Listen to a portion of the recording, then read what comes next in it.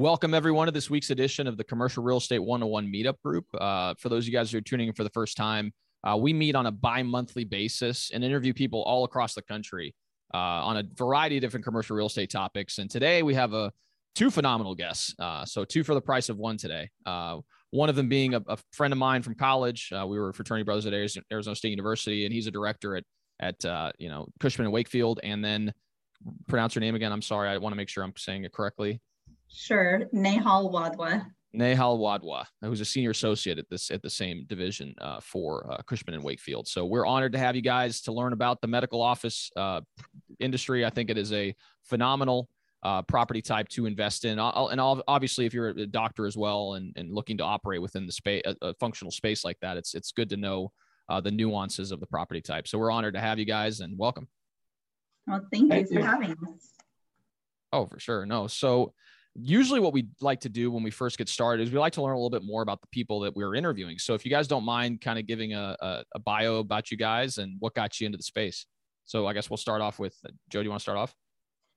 Yeah, sure. So a typical story probably that many people have heard. My father was in real estate. He was a commercial broker, agency office in Phoenix.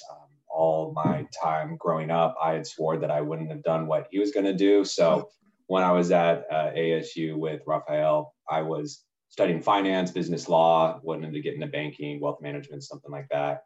But as time went on, and as I was interviewing and just talking to people, those that were in real estate seemed significantly happier, with more interesting day-to-day jobs and tasks than the banking and wealth management internships that I was doing at the time. So just try to work the network, the lunch merry-go-round, as I call it, to younger folks looking to get in now, get a lunch with one person that intros you to another person. Ended up while I was in San Diego, meeting my and Nehal senior partner, Travis Ives, who was standing up the healthcare group at Cushman in San Diego. Stars aligned. They needed a young runner at the time, and I was graduating college in a couple of months, and they took a chance at me straight out of college. So have been doing healthcare leasing and sales in San Diego since I graduated back in 2014. That's awesome. And Nehal, would you like to provide some context as well? Sure. My path to real estate is a windy path. I started, my background is actually finance and accounting. I went to UT Austin and worked in operations, business operations, worked for Enron, worked for McMaster-Carr, and then, decided my husband at the time was a resident. And, he was trying to decide, should he start his own practice or should he go work for someone, and decided to start his own practice. So I quit what I was doing and helped him start up his practices. And then, healthcare just kind of found me that way. I always say I didn't choose healthcare, it chose me. And, kind of did a deep dive into practice management, practice consulting. But I, being in California, just loved the real estate market, loved learning about it. So I've had my broker's license for years and years. And as I was consulting for different groups and doctors, I started looking for space for them. A very good friend of ours asked me to join him. He's a broker out of Carlsbad. And so I joined him and started doing some deals. And just realized it was just a great intersection between the accounting, the finance, the business ops, the medical, and then my love for real estate. So, I kind of kept in touch with Travis. We had done a deal together. Just kind of kept in touch with him throughout the years. And, when the opportunity opened up, was happy to jump on board here at Cushman. That's amazing. Yeah. And it's interesting to hear you guys' backgrounds and how you get in the commercial real estate business. And, we've had a lot of people on that's similar to Joe, who had family members in the industry, but then there's also people who come in from completely different sides of the spectrum. I mean, Joe knows I was in engineering and, got into the commercial brokerage business a few years ago. And that was all through just sitting down grabbing lunch with people and realizing, oh, this seems like a pretty interesting industry, and then kind of doing more of my own independent research and then deciding that it was a path I wanted to take. So it's always interesting to hear people's backgrounds because it's not a linear path, so yeah. It's very, Very interesting to hear you say that. So one thing that we like to do too, pertaining to the topics, is we like to establish and get an understanding of what exactly the topic of the discussion is. And this is medical office. And obviously there's a lot of nuances to medical office depending on what type of practice you're in. So can you kind of elaborate exactly how you define medical office, or also healthcare real estate is, I guess, what we can define it as? Sure. Yeah, I'll take a stab at it. Maybe an easy way to categorize it, and then maybe you can look at it from the other thing. I'll take a note too. We're super lucky to have Nehal, because a lot of brokerage teams, right? It's a lot of people that come from my path, right? Come from straight brokerage. All is lease comps from day one. You kind of don't have any outside perspective. Where differentiator for our team and why we were super fortunate to bring Nehal on is she comes from the other perspective. So, maybe when I describe something, it's just based on a real estate background. You have that kind of medical perspective ingrained where you can't teach that, right? You have to live it for years and years. So her answer might be a little bit different to mine.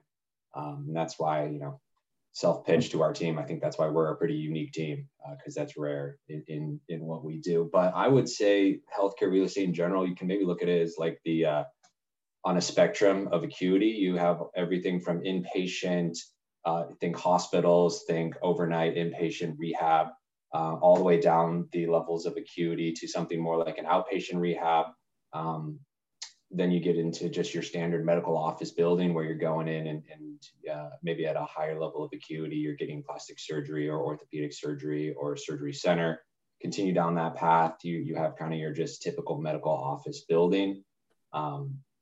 And then, even further down that path, you have behavioral health or physical therapy where, the build out may be even less than a typical office building. So there's a huge spectrum, right? That can range from $300-400 a foot to north of $1,000 a foot to build, right? It all kind of falls under the umbrella of healthcare. Definitely. Yeah, Nehal, I would just go ahead. No, Sorry. I would just add to that.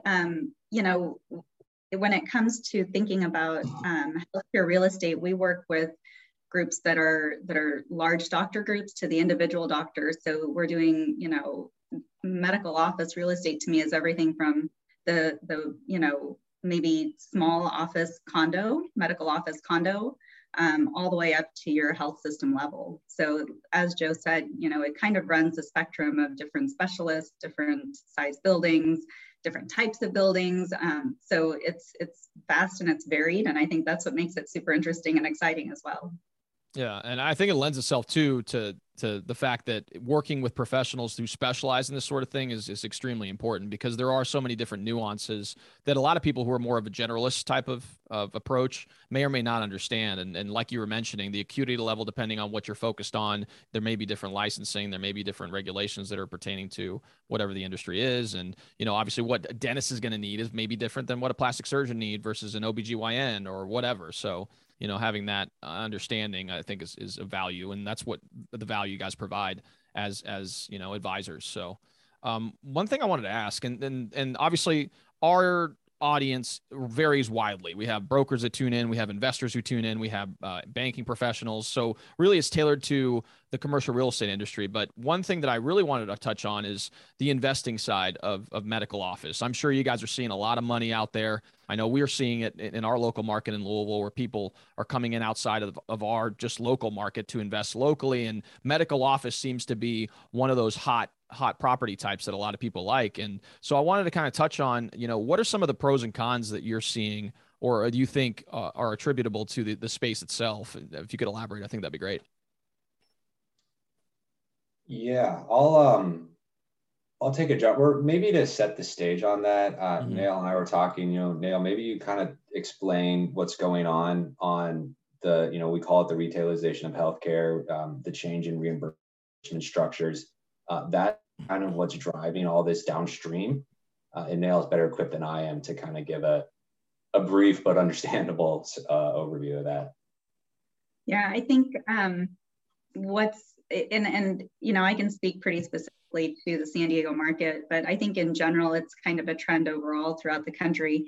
Health systems, physician's office, I mean, you name it, whatever type of medicine someone is in, they want the visibility. It's become a very, you know, branded sort of industry where everybody wants that visibility. And so what used to be, you know, maybe you would go to your physician who was in a medical office building somewhere and they didn't have like a big, huge sign outside their building. It was just, you knew that was where your doctor was. That's changing. And you're finding that, you know, as you go through your community, you're seeing, you know, Scripps on a building, or you're seeing Sharp on a building, or UCSD. And so these groups are all competing for a patient population. And so they're trying to get into the communities and be closer to the homes and where people live. And it's all about accessibility at this point. So, you know, are they accessible? Are they easy to get to? Are they in your community? You know, it's less about having concentrated campuses, although that still exists, but it's more about having visibility in the community. And so what's, you know, all of these groups are kind of fighting for that market share. It's become a very, very competitive industry. And so I think that's what's driving some of the movement to these medical office buildings. I think during COVID, with office somewhat struggling, I think, and Joe, you can probably talk more to this as well, there was more of a movement towards, you know, trying to repurpose some of these buildings as well. So an office building maybe sitting on the side of a freeway that wasn't as occupied as you might want it to be, might have gone through, you know, a health system might have seen that opportunity and said, hey, you know, that's great visibility for our practice and for our system, and we want to be in that community. And they would go ahead and repurpose that building and do a conversion to medical. And so we see that even happening in retail centers. So during COVID, when maybe, you know, there were retail strip centers that were hurting, there are medical groups that are coming in and taking retail space to have that visibility in the community. You'll see urgent cares, you'll see maybe some primary cares that go into that space to be a part of that community, get into that setting, and then have that marketability. And so retail centers are also looking at adding these groups. So, you know, just take for instance, Walgreens, you know, they just increased its stake in a primary care company called Village MD, and they became a majority partner. They invested $5.2 billion in this, and they're going to open hundreds of clinics through that partnership over the next 4 years. So, you know, there's a lot of repositioning going on. I'm sure you guys have heard about the CVS, Aetna, you know, kind of they're all entwined. To see Aetna owns CVS, and CVS is closing stores, but likely repositioning themselves as more of a healthcare offering with, you know, with selling some retail items, but more of a healthcare, you know, provider. So, you know, there's definitely a shift happening to where medicine wants to be in the community. And that's kind of driving, you know, different investment opportunities in medical office building. And Joe, you can probably touch on more about the conversion.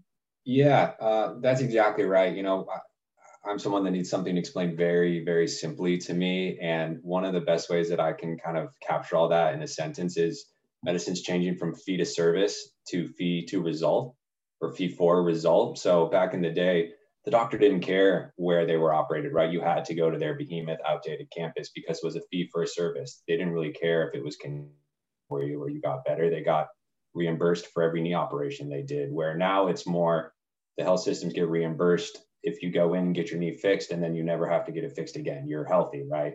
And as part of that, you have to push into the community and make it more accessible to the community. So Nehal touched on it. You know, that being said, there's kind of two maybe major food groups within healthcare. There's the core and the core plus assets, and then there's the value add assets. Really, the core properties, if you're looking at, you know, I don't know the entire profile of the investors in this group, but most people that are buying core and core plus are institutional. They're buying at a 4 cap, a 5 cap. You know, we're seeing things move into the 3 cap these days.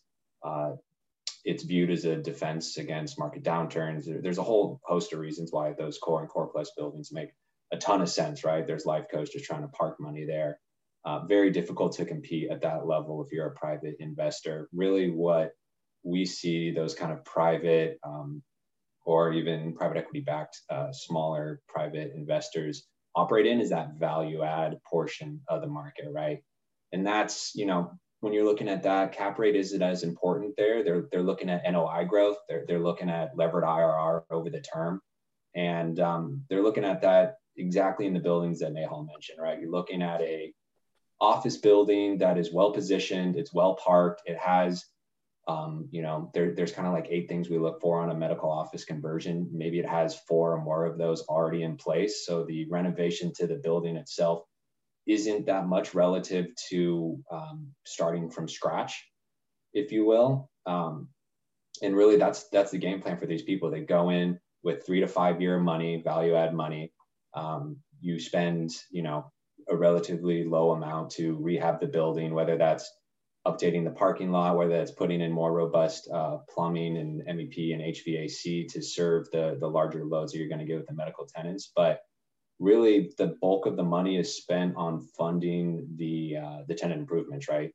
Medical office compared to office, you're about double, right? If it's going to cost you $60 to build an office space, a square foot, it's going to cost you $180 to build a medical office space. That's on the high end, but depending on what you're doing, anywhere we're seeing from 150 plus or minus $20 a foot these days to build out a medical space. That being said, you're getting maybe 25 to 50% bump on office rents on a medical rent, but really what you're getting is you're getting better tenancy in a more stable industry. You're getting longer lease terms. You're getting more sticky tenants that have a higher probability of renewing, and all that is kind of accepted in the underwriting. And then on the back end, you're getting a better valuation on the NOI just because of the asset class, because of the barriers to entry to your building, because of the tenancy, because of the perceived stabilization of the tenants. So that's where we're seeing people go in. They're buying these buildings. They're targeting a kind of mid-teens levered IRR and a 3 to 5 year hold, where you buy these office buildings that Nehal mentioned on the side of the freeway that's 50, 60% occupied. Lease those spaces with a high TI, 10-year term, $100 a foot in construction to land some medical tenants. As those office tenants expire, you backfill with medical tenants, or you sell the dream to the next person. Hey, look, this building's 50% medical, long-term tenancy here. It's a proven concept. The location is there. The parking's there. The building features are there. And, the next buyer, you sell them the dream that they just continue down that path, lease out the rest to a medical office building. Now it's a fully stabilized medical office. And, then you're going in there selling to a larger fund at a 4 or a 5 cap. And we're seeing a lot of new people come into the market, too, like you mentioned, Raphael. There is money coming in from everywhere, from office investors, from retail investors, from, literally every corner of the capital universe. Yeah, and I would just say it's, for the smaller office buildings, we have physician groups and smaller provider groups that are looking to purchase office buildings. I would say Joe, what do you think, between the 5,000 square foot to 20,000 square foot office footprint? That's pretty hard to find even. And, when they do come on, they go pretty quickly because there is this trend to want to own your own medical office building. And those are tougher to find. So, there's definitely been an uptick in the market in that arena. Yeah, that's a whole separate thing. And we were just talking about investors, to your question, Raphael, but there's a line around the block for owner users to buy these buildings. We had just told someone the other day, it's like, they were like, yeah, we think it's worth this. And I'm like, yes, in a rational market, but this is an irrational market. And if your rents are at record highs and money is at record lows, really at any price, it makes sense for you to own this building if your horizons, if your practice horizons over the next 20 years.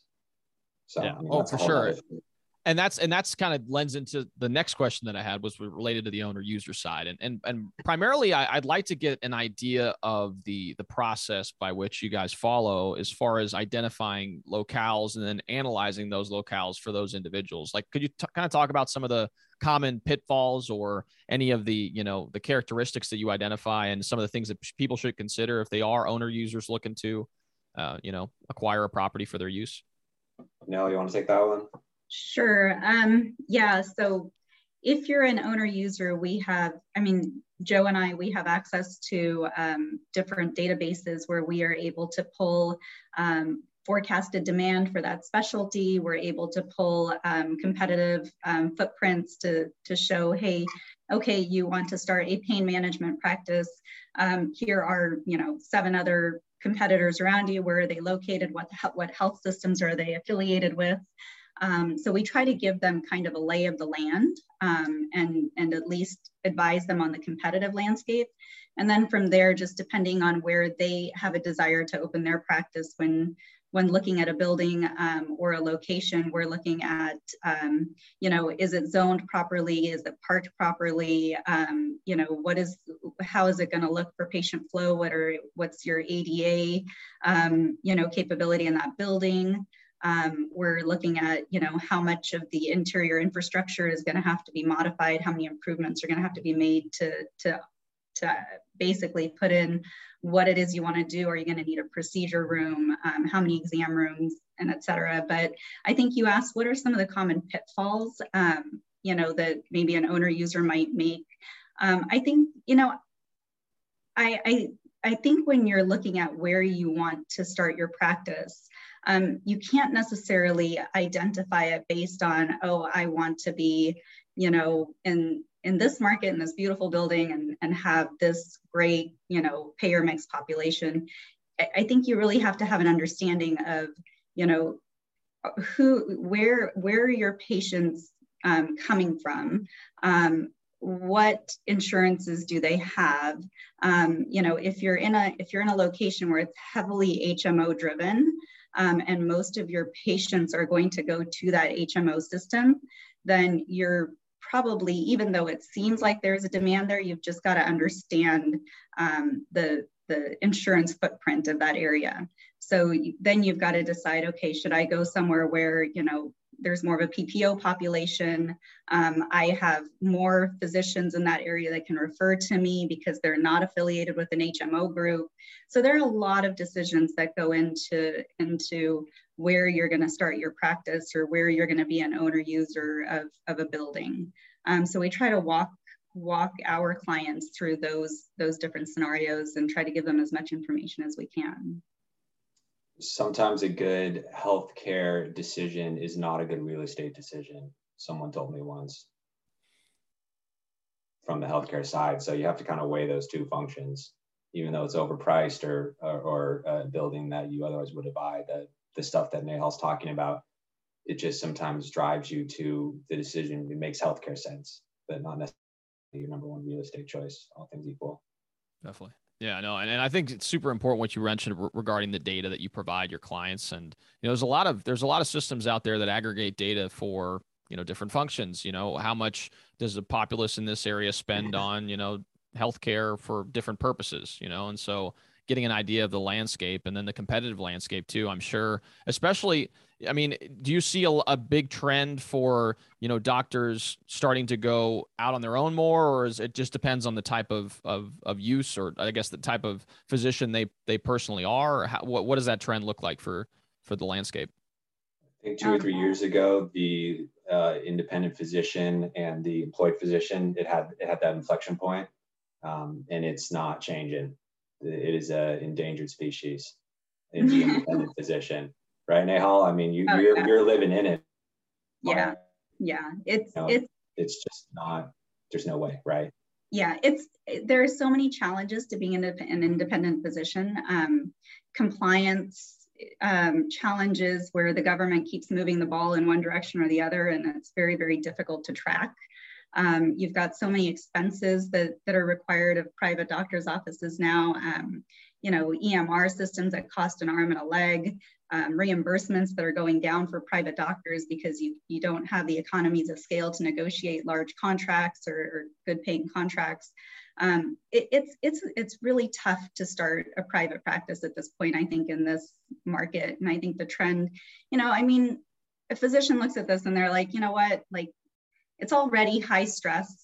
It's already high liability. It's already all those things. And now I'm going to take on, trying to run a business on top of all of it in an environment that's constantly changing. And they look at the numbers and their time and they just say, you know what, I'm just going to go work for someone. It's just easier. A better quality of life. And that reflects in the real estate, Rafael. Even older medical office buildings, we're going in there and we're demoing the small independent 1,000 square foot office. That's becoming more of a thing of the past. We are going in, demoing all of that, building larger 4,000, 5,000, 6,000 square foot office or floor plates for these either private equity aggregated groups, health system affiliated, medical groups. That's kind of the future of the tenancy, is those larger blocks of space. And at the end of the day, it's a benefit to the investors because there's a credit enhancement that comes with that. But if you own a older office or an older medical building, you're probably going to have to restructure a ton of your existing layout to get that enhancement of credit. Definitely. No, and that actually perfectly leads into the next question, which is pertaining to the ownership. So let's say that I'm a property owner and I own a well-located office building and I have had struggles as far as maybe filling the office space. What are some of the steps that I can take to say, okay, well, maybe this could be a perfect situation where I invest some capital into my building in order to convert it into a functional medical use? What are some of the considerations and steps that they need, that property owners can take in order to maybe, reposition their asset to now, be more attractive to some of these medical uses? As long as there's the kind of base things already, which I'm sure when you're asked at the point where they're asking themselves that question, they've probably already checked that the zoning's there, the parking's there. It makes sense from an access point and greater competitive landscape. We always, first and foremost, build a spec suite, build a medical spec suite. It takes, at least in California, and I'm sure it's better everywhere else in the country, but it takes 9 months to build a space, and 6 of those months are pulling permits. So, a lot of these doctor groups, or even the more sophisticated ones, they're not out ahead of schedule by a year, right? They need a space in a month or 2 months because they lift their head up from a surgery and realize their lease is expiring and they hate their landlord. So, first and foremost, you build a spec suite, and even if they don't take that space, it can showcase what the rest of the building can look like. So that's one part of it. But the other part is you build a spec suite, a medical spec suite, someone gets in there right away. When the next doctor's in there, okay, look, there's already a doctor here. They've been here how long? Okay, they're successful. They haven't closed up shop. All right, case proven a little bit, right? So really the first step would be build a spec suite, a little bit of a speculative risk, but you start proof of concept and you start being able to offer an immediate solution to someone that's out in the market. And, I don't think we've built a spec suite that hasn't leased out. I'm trying to think of a time we've built a spec suite and it hasn't been taken. And it hasn't been taken at the kind of top of the market economics because they're willing to pay for that, willing to pay for the speed to market. After that, a lot of it too is, if you have a good quality offering in terms of the building profile, you just have to be willing and able to the money to build out the space. That's really what differentiates our successful clients from those clients that we have that have had vacancies sitting for a while, is you have to be willing to spend the $80 to $100 a foot in our market. It's different across markets to land the groups. They're not coming out of pocket. They're going to pay a premium over whatever your as is rent would be in that building if you as the landlord will take the cost, right? Medical groups, Ed Nail mentioned reimbursements. It's a razor's thin margin business. They don't have $100,000, $300,000 sitting on the sidelines. But they cash flow well every month, so they're willing to pay a rate. They're willing to pay a rent plus an amortized rent for the space. And if you can offer that, it almost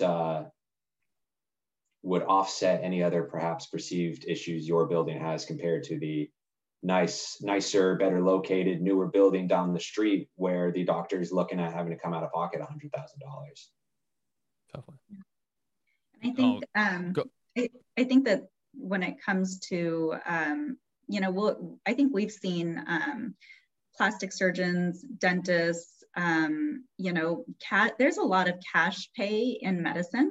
There are a lot of specialties that are cash pay, and in those situations, I think there's an opportunity. So if you're trying to figure out should you convert or not, maybe looking at a demand forecast in that area for what these specialties are in your market would also be a good place to start. But, you know, there's a market for not only insurance-based physicians and providers, but there's quite a bit of cash pay as well. Definitely. No, and have you seen, I guess, lenders being receptive as far as, you know, approaching the lender saying, hey, look, I'm looking to do this spec build for this particular space that I own? I guess, are there lenders out there that are a little bit more receptive to that type of, you know, process? I think so. Yeah. I'm trying to think. A lot of those groups that are doing the spec suites, they're a little more sophisticated. They have access to capital and a long relationship with these lenders that trust them and kind of let them do whatever they would like. But you know, even a relationship banker at your local bank, I think, as long as you have somewhat of a track record, or even if you don't, you're willing to sign your name on the line, will fund the money for something like that. All of the banks, at least in our neck of the woods, have dedicated buckets of capital for healthcare. Within the greater bucket of professional services, they look at it with, you know, lawyers, dentists, doctors, where, you know, they're out there looking at everything else, right? They're not going to spec a accountant office, right? Because they're all working from home, or a real estate office, right? But I always joke, you're not getting your colonoscopy at home anytime soon. So the capital is behind it, right? It's behind healthcare in general. And if that takes the form of building out a speculative medical space, I mean, in our market, there's been single-digit vacancies in every submarket for the past 14 quarters. That's a much easier business case to prove out to your investment committee at whatever banking level you're trying to get funding from. Awesome insights for sure. So one final question before we open up to Q&A. So if you guys are listening to this and you'd want to type away in the chat box your questions, we'll go ahead and be reading those off line by line. But one thing I wanted to ask you too was pertaining to the future of the medical office space. And so if you could kind of provide some insights pertaining to where you see the industry going over the next 5 to 10 years. Now I'll let you go first so I can think. Yeah.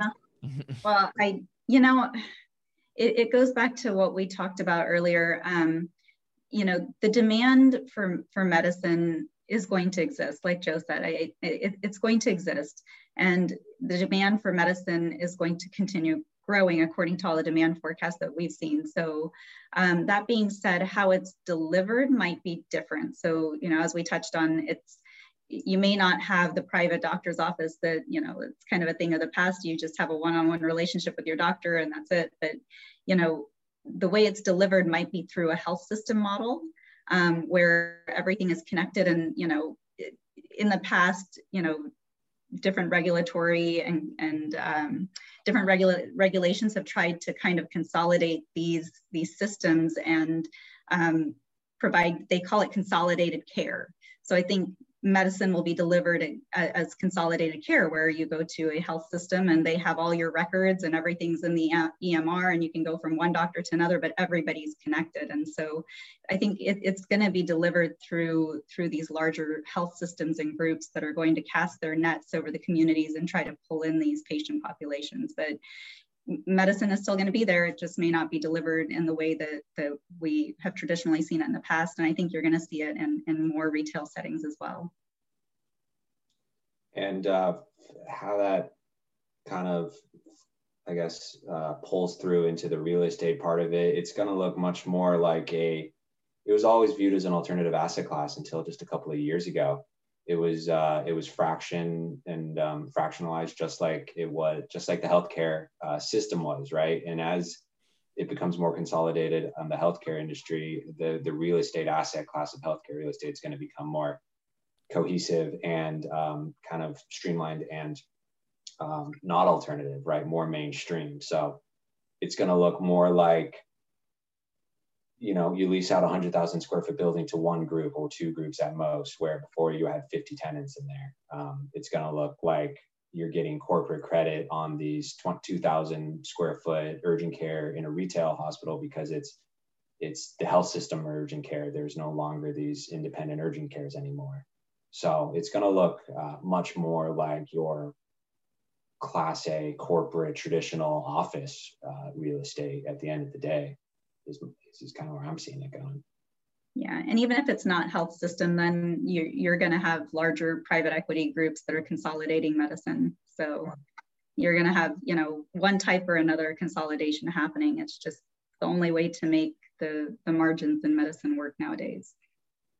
Sure. Yeah, and consolidation happens across different industries as well. I know we had several people talk about, the self-storage business. It used to be a lot more mom and pop, and it's becoming a lot more consolidated with larger groups that are owning a significant number of these property types across the country. So I would imagine similar in the medical space. So that's awesome. All right. So what we're going to go ahead and do now is we're going to open up to Q&A. So if you guys are listening to this on LinkedIn, feel free to type away in the chat box. And it looks like we already have some questions coming in on Zoom. So Eli. So hey, Eli, how's it going? He says, what is your take on health plan price transparency? And how will this affect healthcare consumption and delivery? Well, it's significant, and it's working its way through different legislative bodies right now. So I think that, yes, there is going to be a lot more transparency, and I think it's going to be great for the consumer. And at the end of the day, it's going to generate more choices when it comes to your health, what you pick for your healthcare. I'll give you an example. If you go to a private doctor right now and you go in for, let's say a broken arm, you might get charged, $90 for, the cast based on you'll get charged $90 for the x-ray. You'll get charged maybe $1,000 for the cast that's put on. But let's say it's an emergency and you can't get in touch with your private doctor and you go to, a hospital system. Well, you're not necessarily going to be given their entire cost breakdown right when you get there into their emergency room, and then you're going to get billed later at system rates, right? So that's not transparent. So, as things become more transparent and you are given more information, you're going to be making these choices about where you want to go based on price, right? And so it's gonna create, I think, a more competitive system is what's going to happen with your delivery of care. And it's already starting to happen. It's starting to happen. And if you, maybe to take the real estate part of that, you're looking, it's going to be like when you make retail decisions, are you going to drive, are you willing to drive, you're going to know your prices. It's like when you're ordering food or picking up stuff. It's like, am I willing to drive 20 minutes to save $5, or am I just going to go to the urgent care down the street? Maybe it's $2 more, but it's 5 minutes away, or it's equal price. I'm going to go to the one that's closer. When you have those prices on your phone that you can look up, just like any other service. It's one of the few services that you can't look up and compare prices. You can't, you pull up Amazon when you're at the store to see if it's cheaper on Amazon. You're going to be able to do that with healthcare, right? And you're going to be able to make decisions like in retail. So it's going to be convenience. And that's why they're pushing out into the health system or into the neighborhoods. That's why those health systems are pushing into the neighborhoods, because when you can choose between the 3 health systems and you know that the cost is more or less the same, you're going to go to the one that's down the street. Yeah, and it's a complicated question because there's so much that goes into the cost, right? So a hospital will charge you a different amount for the same service if you go to their facility at the hospital versus if you go to, let's say they set up another facility with their name on it in a retail setting and they contract differently. So and then that cost is lower for the same exact service. So it'll be interesting to see how it plays out. I honestly don't know the answer to your question as to how it will all play out, because hospitals can't necessarily function for less reimbursement. And so they are going to be thrown into a competitive landscape, I think, where they're going to have to be transparent. And they're going to have to find their way to be more competitive with the private industry doctors. So it'll just be interesting how it plays out. Great insights. That's awesome. All right. So Ryan asks, curious to get your thoughts on the effects of private equity consolidating physician groups. Well, if you ask a doctor, they're going to say, depending on whether or not they're getting purchased or not, whether it's good or bad for the healthcare industry, right? Like that's basically private equity is you're profiting off of healthcare. That's what they're trying to do. In California, actually, private equity is not legal. They have their workarounds that they do in California. They create something called management service organizations, MSOs, to kind of come into the market on the back end, because they can't really come in as private equity. But and a bunch of other states have those same laws, but still they find a way in. And, you know, it's, I think, great for the doctors to a certain extent, because they're able to scale now, right? They're able to get better contracting. They're better able to control their costs. They don't, you know, they're able to have a network of physicians that refer within each other, and it works out.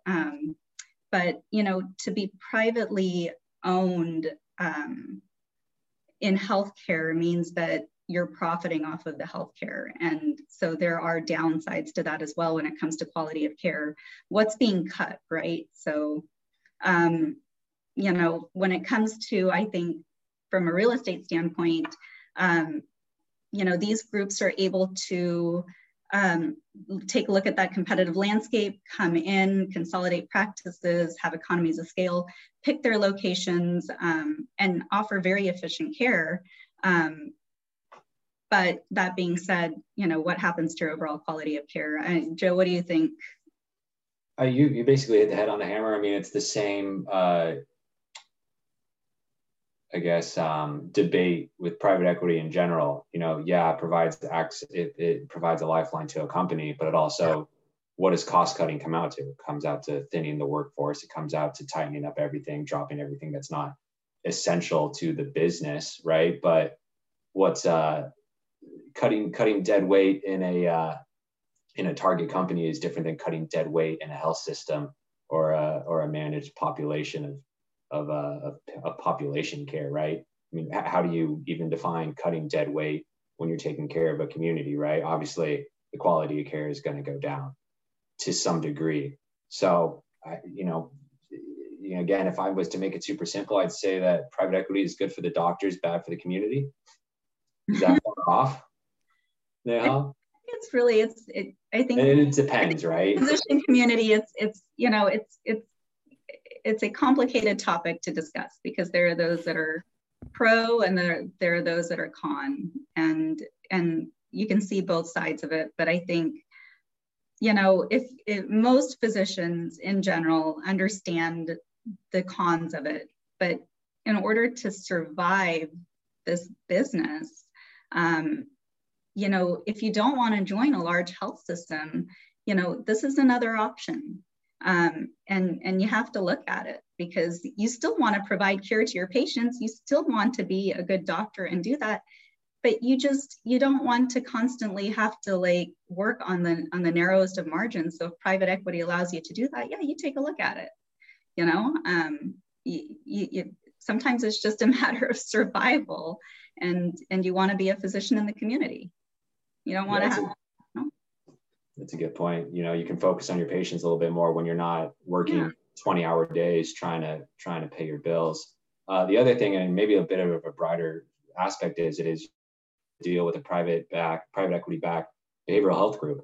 You know, historically had the funding, a sector that is, you know, it seems to be in quite dire need across the country. The private equity people are, you know, I guess, dynamic enough to believe in the business and roll that out nationally, where maybe the more conservative supporters or capital sources are not willing to do that. So, you know, they're growing at scale behavioral health at a time where that's needed, and no one else is doing it except the private equity companies. So, you know, you're a patient that needs behavioral health in San Diego, you know, it's coming at the end of the road from private equity. So, you know, in that perspective, it is a benefit to the community. So it's super convoluted. It's super case by case by target company of the private equity firm, and by the private equity firm itself, and by the specialty they're focused on. And it's new too. It's new. So, you know, we're kind of just conjecturing at this point. I'm sure in a couple of years, it'll be proven that we're either close to right or totally wrong. But they are a major player and growing. some great insights shared for sure. All right. So Eli had another question. He said, what's your opinion as bond rates and interest rates increase along with inflation, potentially settling over the Fed's 2% target rate? Where do you see cap rates going if a bond is more liquid and less risky than real estate investments? What was the first part of the question again? I was reading the question. Yeah, sure. So what is your opinion as bond rates and interest rates increase along with inflation, potentially settling over the Fed's 2% target rate? Where do you see MOB cap rates going if a bond is more liquid and less risky than real estate investments? You know, I had asked the same question to someone on our team, one of the guys that does the national capital markets for us. And let's see what he said. You know, if the Fed's raising the overnight rate, you think it's because, you know, there's inflation, right? And they're trying to keep that inflation rate under 2% average on a trailing 12 month, right? So in terms of cap rates, it's non-intuitive, but you know, from what I'm just learning really in real time is that doesn't necessarily affect cap rates. In fact, sometimes it compresses. If they're raising the short-term interest rate, it's because the economy, right? It's because everything is increasing, inflation is coming. Real estate is looked as somewhat of a hedge against that inflation. A lot of these larger groups have less of a exposure to debt than a typical investor would. They have either locked up lines of credit at a certain interest rate, or they have their own sources of capital that are less affected than if, you know, UI and Nahal were buying something now and having to go to the market to get debt. So they're actually bidding on those properties even more so, right? In this environment, when the overnight rate is increasing, they're bidding even more for these stabilized long-term core assets and driving cap rates down. And another note that let's see what I had taken there is that, yeah, due to the fact that the property demand is up, the investors are bidding up the assets in the face of the Fed funds rate hikes. At a point when the cost of long-term debt, you know, it's more tracked to the 10-year. If that starts to increase as well, then yeah, it's going to become sustainable. But you know, when you see the yield curve inversion right now, or you see short-term interest rate increases, it doesn't seem to affect cap rates. You know, eventually it will, but at least as it stands, not yet. Yeah. All right. So we had another semi-question. So Thomas was mentioning regarding the fact that we were mentioning that there was some worry regarding private equity coming into markets and consolidating these operations and how it could potentially be negative for the community. He was asking, why are we super worried? Insurance companies and medical device companies already profit off of people's health. And I guess part of that question relates to how do you think that maybe insurance companies are going to be affected as a result of some of this consolidation? Because I'd imagine as transparency becomes more readily available, that's going to eventually stream down the line and may in fact even affect insurance companies and what they're able to, you know, some issues as far as like billing out. I'm not sure. Yeah, I mean, I think I have to think about that one a little bit. You know, medical device companies and, you know, pharmaceutical companies, yes, they do profit off of healthcare. The standard is different for physicians, and it's a legislative thing. Like, you know, and I don't know how to answer that question. I wish I had a better answer, but you know, physicians are held to a different standard. Like, you're not allowed to be a physician and say, oh, I want to make more money, you know, off of this. You're just not allowed to do that. You can be a device company and say, oh, I'm going to reinvest into, you know, my research and development and make it better for everybody. So of course we have to profit because I need the money to do more research to make it, you know, so it's just a different concept that's out there in the country. And it's because, I mean, yes, you know, you don't want a physician who like looks at the bottom line every time they want to, you know, suggest a treatment plan for you. That's not a good doctor, right? So, you know, there are different ways to look at this. And so you can't look at it in terms of, okay, that company profits and this company doesn't. It's just that's just the way our legislation is written. And if we really want to impact, behavioral health or different markets that are underserved, it comes back to providing the reimbursements for that.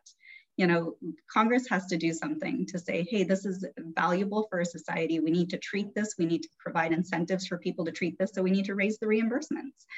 And how the insurance companies are never going to lose money. They have too big of a lobby. They're going to figure out how to be profitable through this, whether it's increasing your premiums or whether it's paying doctors less or paying hot, they are going to keep their profits up. So the insurance companies always find a way, in my opinion. Sure.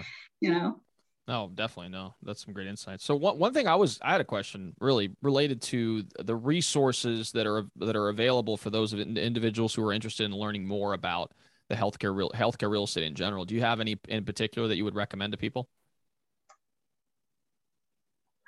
What do you think, Joe? I think there's some free resources on, let's see, on healthcare real estate in general. Well, you can go to any of the large brokerage firms, us, CB, JLL, they all put out healthcare real estate specific annual reports at the very least, and more quarterly stuff as well. That's probably a great place to start. They do a good job aggregating really the other recommendations that we can make from these other service sites. But that's probably where I would start, and you'll kind of just naturally grow from there. Definitely. No, that's some great insights as well, for sure.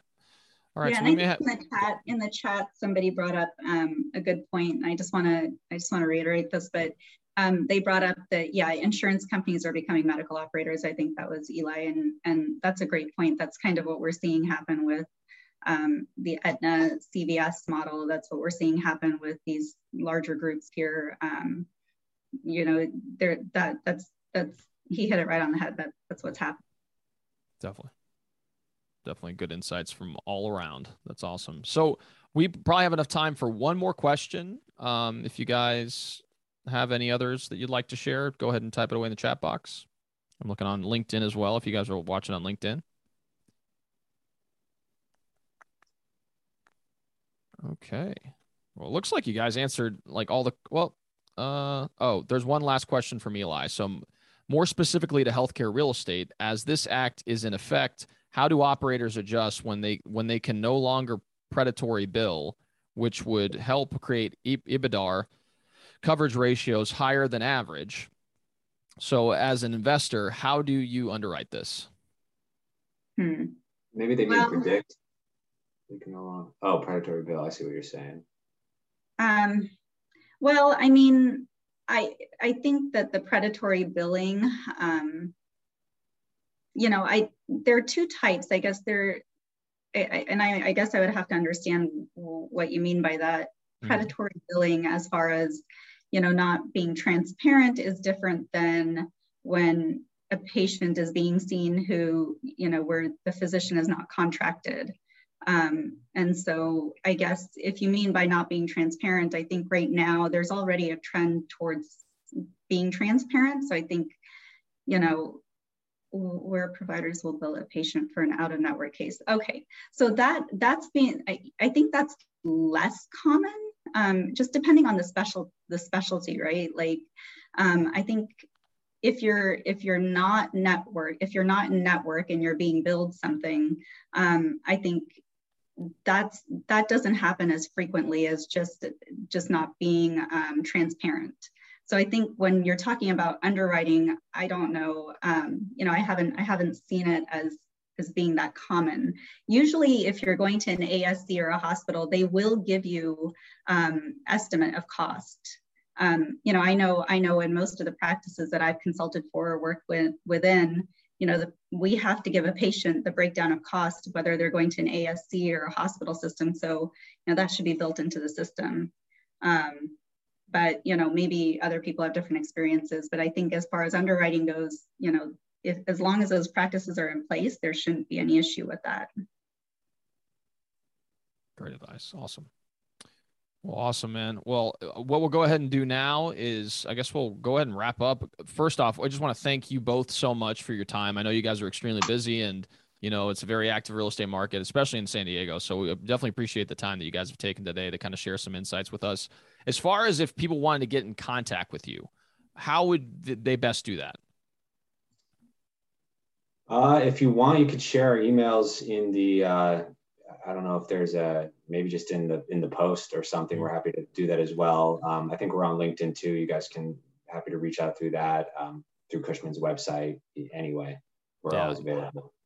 For sure. And actually what we'll do is, this is all recorded as well. So we will be broadcasting this live on YouTube, and we'll also be having it in the podcast format. So if you guys are watching this on YouTube, it'll be in the description below. And if you guys are listening to this in a podcast format like Apple or Spotify, it'll be in the description below. So you'll be able to get both contact information, and yeah, it should be a good thing. So, well, guys, thank you guys so much for your time. We greatly appreciate it. If you guys are watching this live on LinkedIn, we also appreciate you guys stopping by. We do this every other week, and we talk about a variety of different contexts. So come back, keep engaging, and we'll look forward to seeing you guys next time.